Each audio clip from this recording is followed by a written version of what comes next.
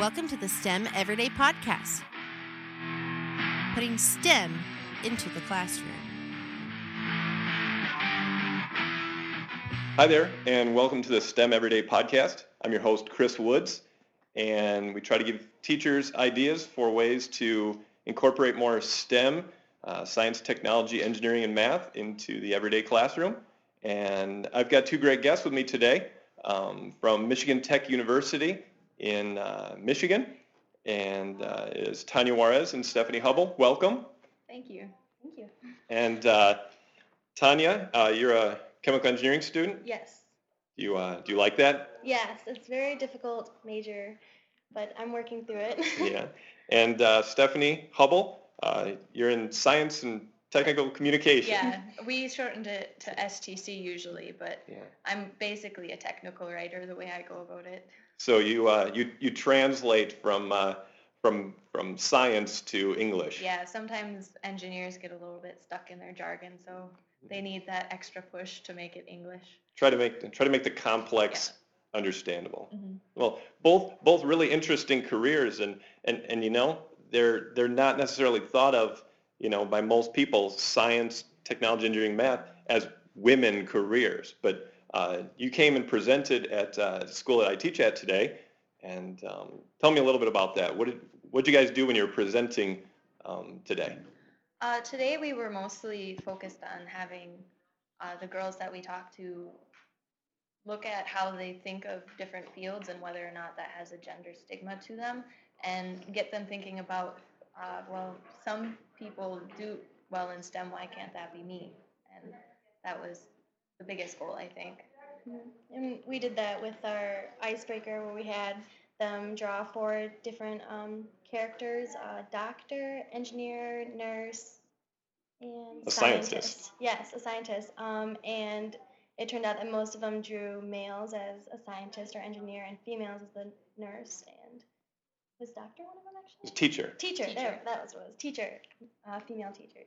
So that, I mean, that's a great activity that a teacher could do at their own school, at basically any age group. Oh yeah. Just to get your kids to start thinking about who do they view different careers as women or men, and there's a lot of talk about trying to get more, encourage more women to be in STEM fields. You guys both chose STEM careers. How come? Well, I chose a STEM career because, like, I like writing, but I also am not, I don't think I could be a starving artist. And I do really like learning about new technology, and I do like learning about the new advances that people make in architecture and in engineering, and learning about the processes that go along with them. So I chose my field mostly because I like the idea of learning every day. Cool. And Tanya, how about you? I have a passion for science. In high school and elementary school, I loved working my science classes and my math classes, and I've always wanted to make a difference. And when I found out about chemical engineering, where I could use both and make a difference in the world, it felt like a perfect fit. Yeah, chemical engineering. I mean, you can go to anywhere in this country, anywhere in the world, and oh yeah, all sorts of interesting endless projects that you can do to really help out a lot of people. You guys go to a university that's still quite male disproportionate, 3-to-1 males today, but your university was actually 22-to-1 in 1960. It's gotten better, but there's still definitely some steps that can be taken to make it better. Now, what do you think? I mean, it's such a big topic, you know, trying to get more women into STEM careers. What do you guys think are maybe some of those biggest reasons or hindrances why more women don't choose those types of?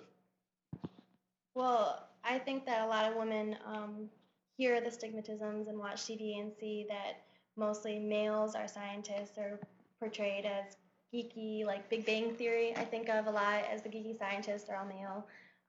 And so it's not really shown to them that there's more out there than just being a teacher or a nurse. Not that that's bad. Yeah. And I do think that a lot of the time, if they do bad in math or science, like, they immediately think that they're never going to be good at math or science. Whereas, like, I know I made mistakes in a lot of my math and science classes, and I have in college too, but there's a lot you can learn from those mistakes that you make and learn how to see a problem in a different way. And I just like learning how to think about different things, different ways. And so I like trying to open up other people's minds to that. Cool. So you guys are helping be ambassadors, basically, to try to encourage more young ladies. You came to our school today and talked to the 11th and 12th grade girls at our school. Gave a fabulous presentation. That's probably something a lot of teachers could do. They could, look to a university nearby and say, hey, are there some basically just out of high school girls that can come and talk to our girls and say, what's, what do you see? What, Yeah. help to kind of break a little bit of that stigma too. Oh yeah. And a little bit of confidence. You said you start making some mistakes and maybe girls think, oh, I'm not any good at math. I'm not any good at science. Yeah, a lot of the time there's a learning curve to it because you don't always get this equation right off the bat, or it doesn't make sense, this process right away. But learning how to figure out that curve and knowing that even though it doesn't make sense right now, maybe you're missing a little building block here or there that make it make sense later on. Yeah, and I think that one of the big things of going to STEM is the challenge that you face with it.